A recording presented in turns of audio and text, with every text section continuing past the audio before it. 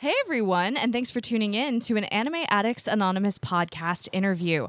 I'm Chiaki, and Mitsugi is here with me, and we have two authors with us, which, as everyone knows, I'm quite excited about. I love getting to talk to fellow authors. With us today is Stephen Savage and Bonnie Walling, and they wrote Her Eternal Moonlight, which is a book about Sailor Moon coming out, and I will let them introduce themselves and let us know something that they want us to know. Well, I'm Steve Savage. I'm one of the two authors on the project. And we basically decided in a late night conversation, wouldn't it be great if someone wrote a book on Sailor Moon? And then realized we decided to do it. And then we wrote a book. This is one of those late night conversations that turned out to be very dangerous. It's always nice when someone comes up with an interesting idea and then follows through with it. Something born of the Anime Con spirit, I guess. Bonnie? Yes, it was most definitely born of the Anime Con spirit. We basically were wondering, why has nobody done an examination of the Sailor Moon fandom before? Because we'd seen books examining other fandoms. You'd think that Sailor Moon would be obvious because it had been around for so long. And yet no one had done this. And that inevitably led to us saying, well, why don't we do it? And we noticed that it seemed, especially the experience of the female fans was ignored. And we later found in some writings on anime history almost belittled. So we focused on how Sailor Moon impacted the female fans and basically did a series of interviews, studied the patterns, and found some very distinct patterns that echoed from person to person. So wrote up as a book. In your book, you interview 30 fans from across the country.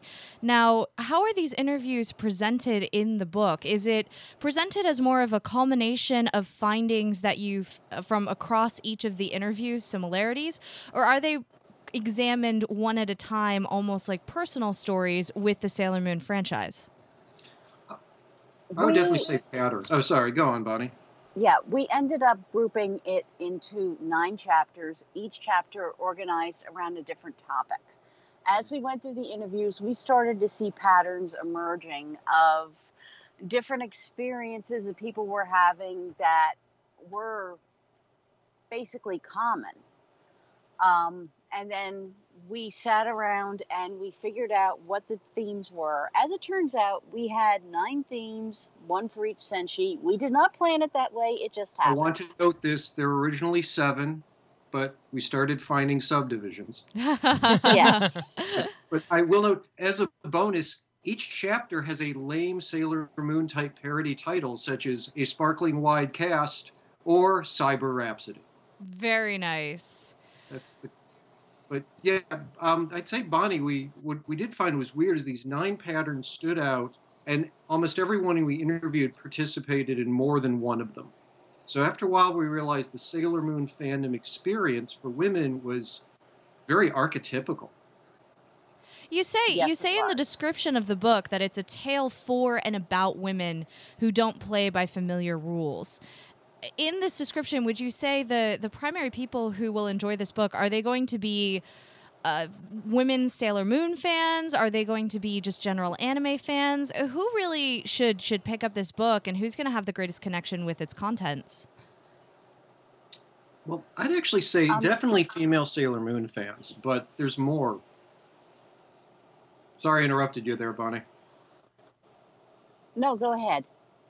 Well, I think definitely the female fans of Sailor Moon, but Bonnie, I'd definitely say more because we've had people generally interested in anime curious about this because the 90s is like sometimes this gap where, we hear about a few anime, but we don't get into some of the depth, at least when anime is discussed today.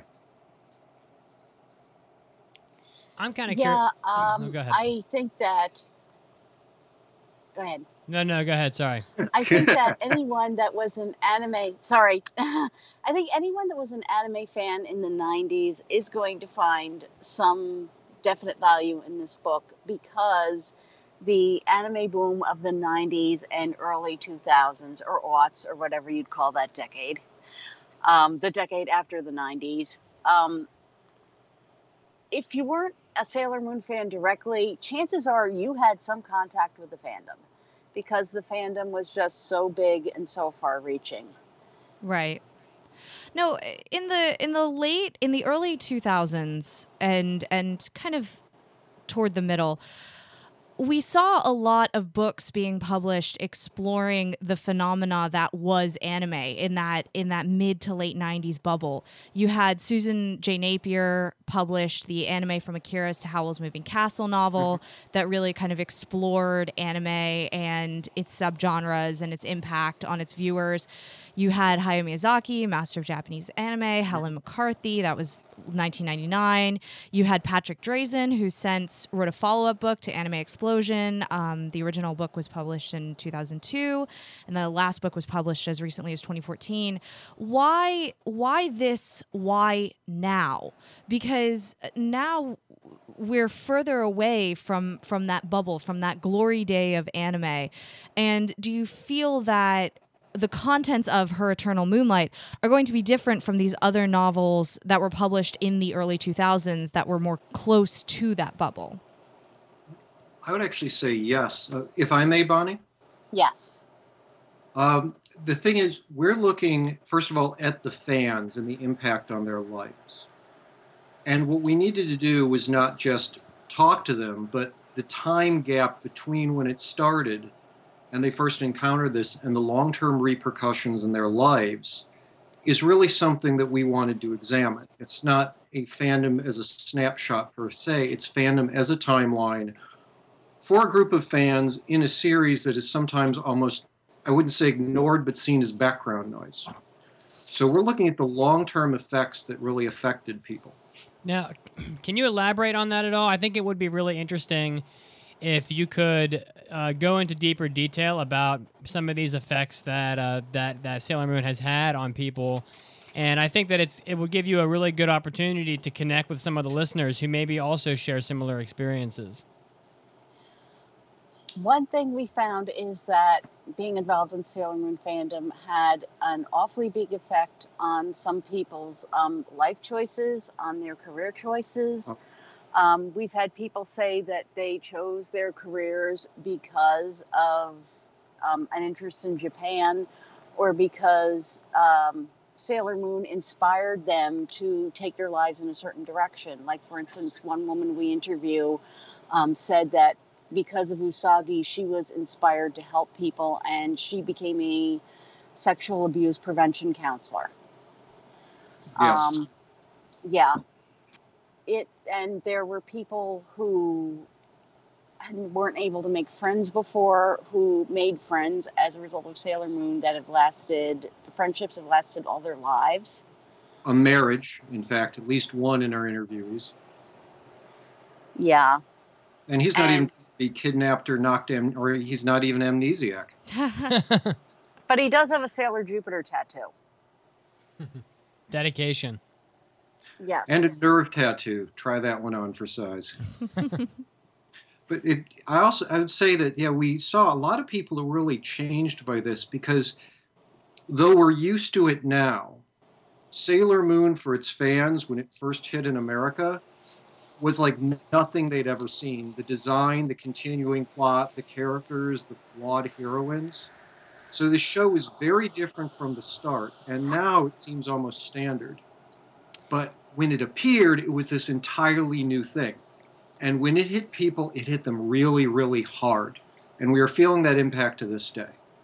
Now, sorry to interrupt you. I've talked to a lot of different people about their experiences with anime and how anime has influenced them. And this seems to span a lot of different types of properties. I've talked to people who have been influenced by Hajime no Ippo, Dragon Ball Z, all kinds of different types of material that made it on TV in some form or fashion.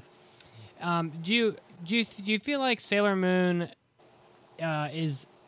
applies sort of a different influence on people that another show that was highly viewed on Toonami, like say Cowboy Bebop or Outlaw Star, might have had?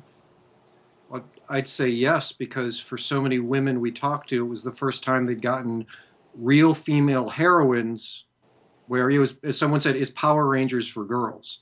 That was new to them. This was a revelation to them. Part of the holy trinity of Buffy, Xena, Sailor Moon. See, the thing is, when Sailor Moon was first on American television, there was not a hell of a lot of stuff that was pitched to young women with a strong and diverse cast of female characters.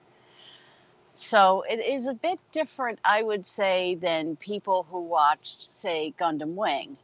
Now, granted, Gundam Wing may have had influence on people in other ways, but it did not have, shall we say, the deeper impact that Sailor Moon did, because these young women identified so strongly with these characters.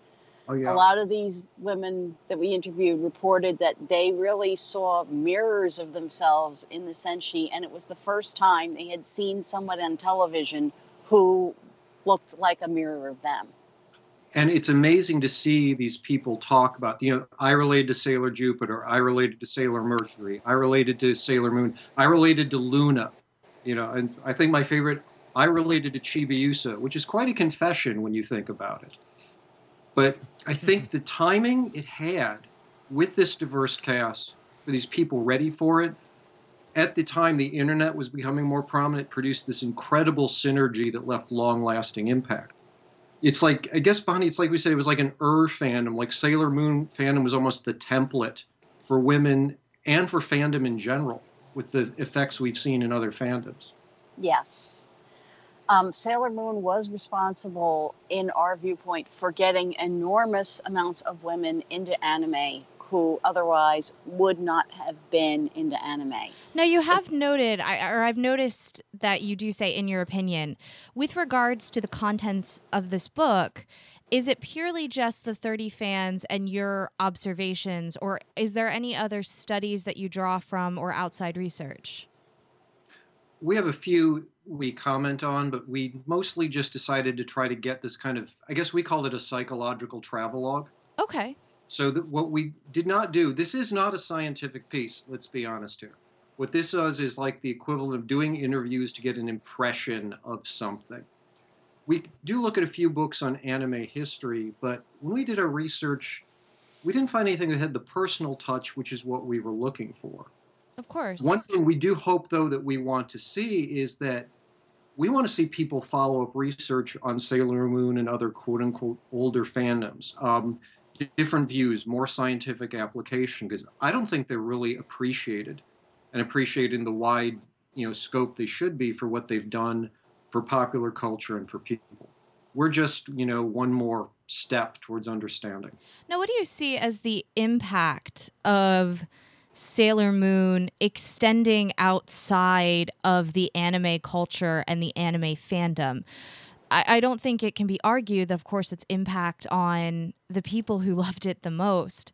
But how did you get any information with how you think or the interviewees responded to how it impacted things beyond the anime fandom? Do you feel that it paved the way for new anime to get on TV, or that it changed certain narratives or marketing to young girls or forged a new niche market? Is there anything like that this book touches on? Well, at the end of the book, we do include a chapter about properties in America that we believe were directly influenced by Sailor Moon. We do touch on how Sailor Moon led to the expansion of American animation into series with diverse casts of female characters like Sailor Moon had. And the two series that we cite are My Little Pony, Friendship is Magic, and Steven Universe. And additionally, one of the interviewees pointed out what she believed to be Sailor Moon influence on modern superheroes. She noted Squirrel Girl, Miss Marvel. She's a librarian, and she noted that she felt there was influence on these. The theory Bonnie and I are going on is that Sailor Moon sort of planted seeds that are blossoming a lot in the last decade. When you look at the more female-oriented comics, My Little Pony, Steven Universe, we're seeing like the magical girl seeds blossom. Kind of good timing with Crystal, too. Did you touch on Crystal in this manuscript? Because that was an incredibly controversial remake. That's an understatement. Without our personal discussions on Crystal, Bonnie. Uh, but yeah, we've had our own pointed discussions. We touch on it a bit. I'd say not a huge amount of our interviewees discussed Crystal. Not everyone likes it. You're quite right. It was divisive for some people, from the purity to the changes to the horrible pacing in some episodes. I won't lie. But I don't think we didn't really get into it very deep. Crystal did not come up for a lot of people. Actually, more of our interviewees mentioned the Deke dub than anything else, because that's how they first encountered the series. And as controversial as the Deke dub is, you can't really deny that if it hadn't existed, the whole Sailor Moon phenomenon wouldn't have happened. I think people tolerate the choices in the dub, from the Sailor Says to the donuts that look suspiciously like rice balls, because a lot of the series did get through a lot of its original content, even when suddenly people changed things or decided cousins would have relationships like that. Somehow a lot of the spirit got through. So there's a lot of affection for that initial dub, even though people complain about it. Did anyone talk about going back and rewatching the series as adults? Because I know for me, I have anime that I admit I was more in the Dragon Ball crowd than the Sailor Moon crowd. I loved both, but if I had to pick one, I was definitely in the Dragon Ball camp. And I go back and I'll watch the original Dragon Ball Z and even Sailor Moon, and I watch it and yeah, it hits right in that great nostalgia spot. But now that I'm rewatching it as an adult, I also have those things where it's like, whoa, this is not nearly as good as I thought it was. And I'm wondering if there were any respondents like that where they look at the series and they're thankful for it and they're grateful for it and it changed their life, but they're excited about something new in the future, or they see certain progress that has been made in the anime narrative that encompasses the magical girl space. I would say we definitely encountered some people, Bonnie, that would go and note that one person noted that the show wasn't the greatest show, but was good. People are aware of the flaws. But I think there's also affection for the original thing they saw because it was so formative. So there's often acknowledgments of its imperfection, and several fans we talked to had moved on to other fandoms. But there's often affection there for that show and what it meant for them. We did have one person that talked about when she was a kid, she was in a Sailor Moon club, and that was an informal group of friends that would get together to watch the show every day. And then as adults, they still get together to watch the show, and this time they can laugh at its flaws. But they still enjoy it. One person we interviewed goes by the handle, I believe it's Sailor Moon Live Tweet, what she decided to do, apparently due to a strange form of kind of insanity. Sailor Moon, you actually go to Twitter at Sailor Moon Live Tweet. She watched everything. Oh man! And tweeted about it and posted screenshots. I think my favorite is Tuxedo Mask on a phone pole, and she subtitled it, "I had to climb halfway up this telephone pole first." He did get to high spots. He had a thing, but even she would acknowledge, it's goofy, but has a certain charm, and it's funny if you followed her Twitter. And then when he interviewed her, she really developed a lot of affection for the show. Flawed as it may have been, there's just a lot of affection. But seeing someone encounter it as older is fascinating. Of course. And writing this book, I rewatched some episodes, and I'm like, wow, I don't remember that. So it might be, that was pretty good, followed by, did I really just watch an episode with a alien cat and a fat Earth cat? And I don't know what I'm seeing anymore. I think many anime fans have said that at many an occasion. I don't know what I'm seeing anymore. Well, I would, yeah, you watch Dragon Ball Z. Let's be honest. Oh, too. yeah. So it's where you're going like, really? Honestly? Did you see this? Why isn't Piccolo the hero? Are we still? It's still exploding. Okay, got it. I'll be back in 5 minutes. Frieza, let me know when you're done. And my major experience with DBZ is my roommate turned me on to DBZ Abridged, which is the great way to get it condensed, but is really way too close to the original series. Especially I'm like going, did they change Vegeta at all? That is very true. So how did you? Oh, sorry. Continue. One thing that I think the thing with Sailor Moon we noted, and Bonnie and I called this out in the beginning, it's really kind of this fairy tale. So there's a part of it that's always a little weird and always timeless. So it's a very strange thing about it in that there's always something strange, but that oddness, that sense of disconnect, that timelessness works too. I think fairy tale is a very kind of interesting way to describe Sailor Moon that I've personally never thought about, because I don't know, I just never made that connection. One of the things that I'm curious about was how did you find the people whom you interviewed for this? Because I figure you went to conventions. I think I gathered that. But did you walk around with a sign at a convention like free hugs? Do you want to talk about Sailor Moon? No one should walk around with a sign saying free hugs and talk about Sailor Moon and not expect security to talk to you. Yes, that is very true, which would have brought me to the question, how did this book get done if that's what you did? But we asked everyone we knew to send us folks. Okay. And just networked like crazy. Okay. We also put some feelers out on a couple of Sailor Moon sites, and we contacted people who did Sailor Moon blogs and podcasts. Makes complete sense. And then they sent other people to us. We figured basically the spray and pray method would give us a pretty diverse cast.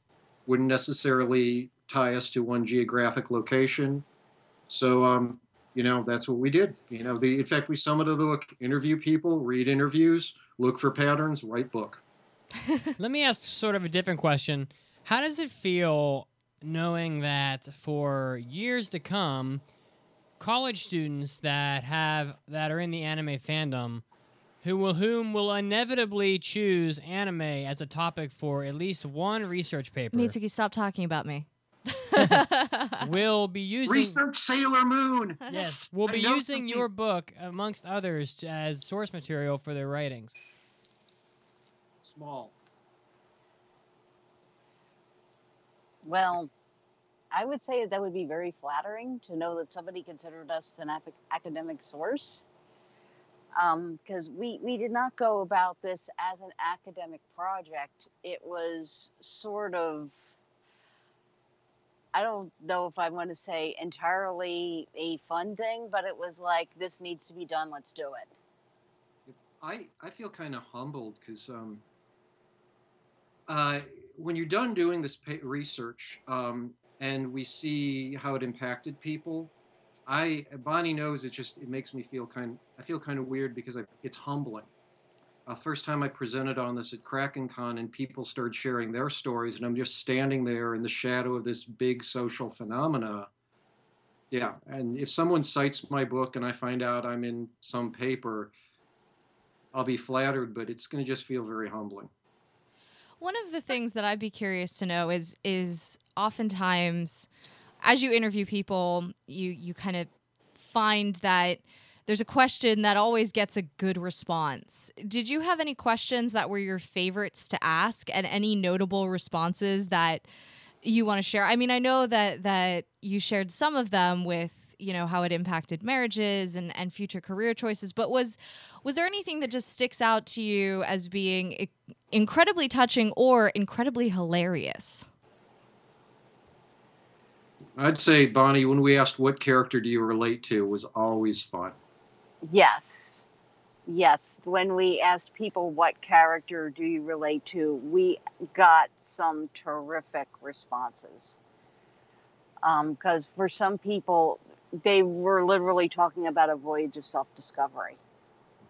Others, it was like silly little things no one thought about, like the person who related to Luna. You know, some people relate to that person trying to keep the group of maniacs together. Did anybody in their responses to your questions ever dive into their interest in the live action Sailor Moon? A little bit, yeah, we had some of it. The real hardcore fans like everything. We did have one person talk about not the live action, but the musicals. She actually got involved with a troupe that recreated the musicals at cons. Oh, that's very incredible. Oh yeah, it's pretty neat. The musicals are also just wonderfully crazy to watch. We used to actually run some at a small local convention our friends ran, and every year we get a new one. But yeah, these people do whole productions. So, oh yeah, the live stuff, one way or another, influenced some people. I say that it was always the first show was the big one, and then people would talk about Crystal after that. Musicals and live shows didn't get as much discussion among the people we talked to. Were most of the people that you spoke to still current anime fans, or were they very much into anime, Sailor Moon, but then kind of that was it for them? That, not to say that it wasn't impactful or anything, but that was really their experience with anime, and then they grew away from it? Or was it a mix of kind of both of those types of people? Well, I'd say. Oh, go ahead, Bonnie. We're doing it again. Sometimes we talk about the same thing at the same time. We've known each other too long. Go on, Bonnie. Most of the people we talked to were still active in fandom of some sort. Most of them were in some kind of anime fandom. Some of them had moved on to Western-based fandoms. Like one woman we spoke to had moved into the Doctor Who fandom. But most of them did stick with some kind of fandom. And when we asked them, are you still a Sailor Moon fan? Why or why not? There were some that said that it was part of their past, but most of them said that to at least some extent they were still involved in the fandom. And we still had people that are Sailor Moon fans to this day. Cosplaying. One woman has been tattooing all the Senshi on her arms. So there's some serious hardcore fans to this day. Wearing the lingerie? No, we didn't ask that question, nor did we plan to. We limits and our dignity. If you made it out of anime cons with your dignity, you, sir, are a better person than I, because... Well, no, excuse me. I dressed as Mayor Dewey for Fanime, so we're going to have to debate that dignity thing. I usually check mine at the door. Well, hey, look, I'm just thrilled to find something a 40-something-year-old bureaucrat can cosplay by basically going to his closet and finding clothes. On my long, slow slide to someday cosplaying Grunkle Stan by just dressing my normal way. I just became a great uncle, so I'm watching Gravity Falls going, Grunkle, great. Now I know what I'm going to be called in 10 years. At least you're already preparing for it now. I think ahead. It's what I do for a living. Is there anything else that you want our listeners to know about the contents of the book at this point? I would actually say the thing that that I'd like, Bonnie, what I'd want them to know is we really look at the whole narrative of how it affected people. So though it's important about women in Sailor Moon, I think it also teaches a lot about the fandom narrative that occurs in so many lives. It's very archetypical. And I think you can see the depth of what it can mean. And that's something I want people to take away. I want people to look at this book and not just read it, not just quote it, not just buy it as a Christmas gift or whatever. I want them to go write their own book in their fandom. I want them to share that depth with others. I want them to take that away too. Bonnie? Yeah, I think that we want people to be able to look at this thing that so many people have just sort of overlooked over the years, and take a closer look at it and see just what it was and what it did. Because as we note in the book, Sailor Moon has sort of become pop culture wallpaper. A lot of the anime books that we looked at in the process of researching this book barely mentioned it, like gave it a couple of paragraphs. We want to sort of restore Sailor Moon to the point of prominence and, to show that something that seems small and trivial to a lot of people isn't small and trivial at all. I think it's like we almost forget how prominent it is in history. And it is. And it had meant so much to female fans and was so foundational. But we take it for granted. And that's something we definitely shouldn't be doing, because it is an amazing show for sure, and it deeply impacted many lives, and it's for sure changed the landscape of anime both in Japan and in the West. So many shows do. If I could for a moment, you're a DBZ fan, and though people just joke about 30-episode fight sequences and a narrator clearly on medication, it was very foundational, and is. It's easy to forget this stuff. We shouldn't. Definitely. So Her Eternal Moonlight, where is a website that has information or anything that someone who's curious about the book can go to and learn more? Ironically, you can go to hereternalmoonlight.com. Wow. And it will redirect to a press page I have. I have a site already for my other books, so Bonnie and I put up a page there. And it's going to be dropping very end of the month, very first few days of October, depending on how the schedule goes. So just go there and you can find out more. And there is a newsletter subscription, everyone. So be sure to subscribe to the newsletter, because trust me, authors like it when you do that. It makes them happy. And where will Her Eternal Moonlight be available? It'll be available on Amazon.com and any bookstore that decides to carry it. Hint, talk to your local bookstore. Yes, and request from your local library. That's something that is surprisingly easy to do, and most people don't realize. And I want to call something out for Bonnie and I. I want to call out our editor, Kaylin, who did an incredible job editing, because without her, this would have been less fun. And our artist, Jennifer at dancingheron.com. If you go to the page, you will see this incredible cover that she did. It looks like a piece of Greek sculpture, and it's amazing. And Jennifer Cox did this incredible job, and I really want to thank her for the work she did. I admit I was scrolling through her portfolio for a little bit of this, and it is incredibly impressive. So, Bonnie, remember how we decided to use her? Yes, we found her booth at Fanime. And it was like, that'd make a great book cover if we do this book. Hey, we're doing a book. Let's talk to Jennifer. We're already planning another book on pop culture, and Jennifer is pretty much number one for the cover for that too.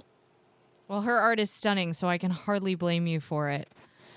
All right. Well, once more, this was authors Stephen Savage and Bonnie Walling, and the book is Her Eternal Moonlight. Go to hereternalmoonlight.com, get the information, sign up for the newsletter, look for it at the end of this month on Amazon.com, and don't forget to request it in your local library or bookstore. And thank you both so much for joining us on our show. Thank you for having us. I really appreciate it. Yes, thank you. It's been a pleasure. Take care, everybody. We'll talk to you later. Thank you. Bye-bye. Bye-bye.